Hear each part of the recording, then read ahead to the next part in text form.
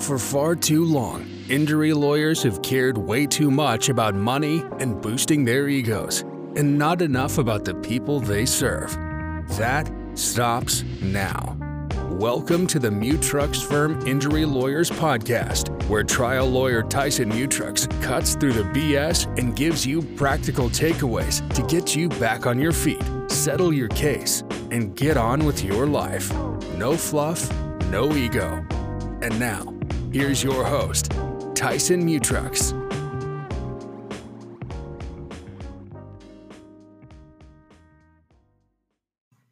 And it's actually easier than you might think, but you do have to have a valid reason.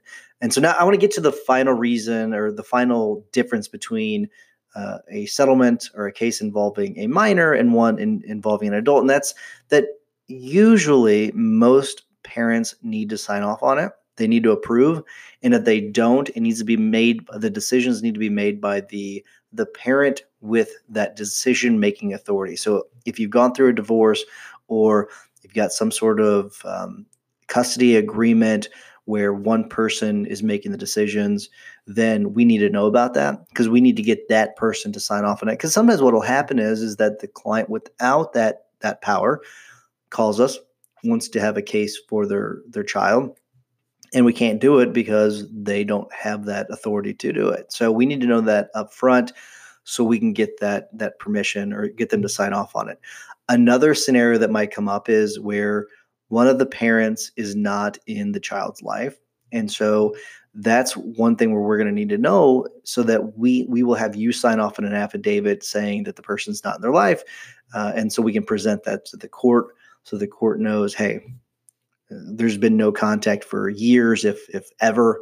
And so the judge needs to know about that. Now, if this is a case involving a death, and this is something that I want to address now, but I'll also address it in another episode because this is a bigger topic. But if it's a case involving a death, the parents, the siblings, they have a legal right to recover a portion of whatever the settlement may be.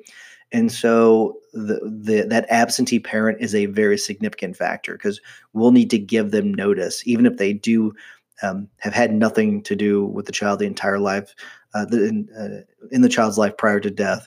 We'll need to know that because we'll need to give them notice by law. Otherwise, we can't have the hearing. And so that's a significant part of it. But again, I'll go into more detail in another episode on that so you understand. All right, so that's all I have for you for this episode. Feel free to reach out to us via the show notes, send us a message, and we can answer any questions that you may have. Also, feel free to give us a call, 888-550-4026. You can also check us out at TysonMutrux.com on our social media page, or feel free to check out our YouTube channel, Mutrux Firm Injury Lawyers. Make it a great day. We're here for you. We'll see you. Welcome back to the Mutrux Firm Injury Lawyers Podcast. I'm Tyson Mutrux. I'm your host and the owner of Mutrux Firm Injury Lawyers. And today we are going to talk about how are cases involving minors different than cases involving adults? Well, for starters, you as the parent, so if you are listening to this and you're the parent, you're going to be making all of the decisions for that minor. That's one of the biggest things is that when it's an adult, that person's making the decisions, but when it's a minor, it's the parent making the decisions and not the actual client. That's the other part of this is that who's the client? Even though you're making the decisions from the attorney's perspective, the client is actually the minor. Okay, and that's an important distinction when it comes to court approval of the settlement, which leads to the next part of this. And with a minor settlement, the majority of the cases involving minors, even if they are for a very small amount, will require court approval. Okay, so we will actually have to come to a agreement in terms. So we'll come to the terms of the agreement with the at-fault party or their insurance company, and then once we have that, we will then go in front of a judge and we'll have a hearing. And you, as the parent or the guardian, if you're the guardian, will be on the stand. We'll ask you questions about it, make sure you're okay with it. And then the judge will make sure that it's okay. And the reason why that it's just that next It's just an additional layer of protection for the minor. It's a very simple process, fairly quick. The hearing typically lasts less than 10 minutes, but it's a way for just another check in the process to make sure that that minor is protected.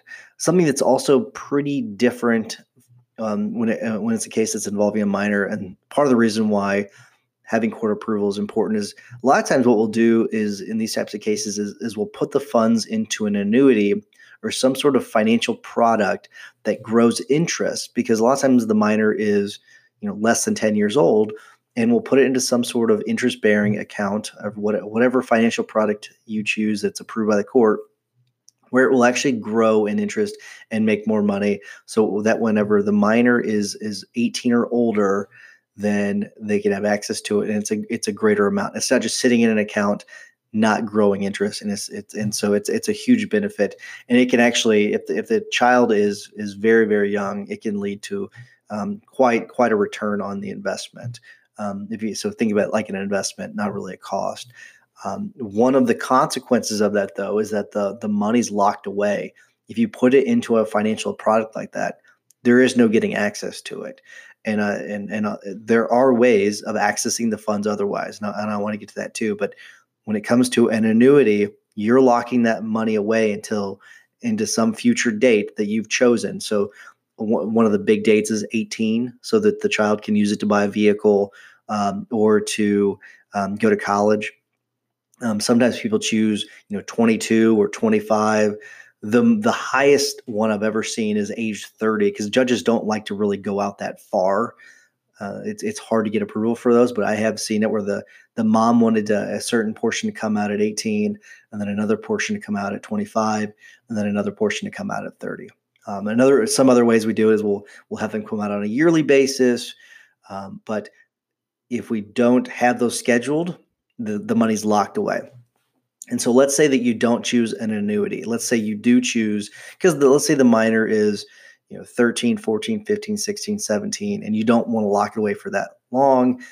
You can put it into a structured account, and it's locked away. Not structured account, a restricted account. So it's a restricted account, meaning that the only way you can pull funds out of it is by getting court approval.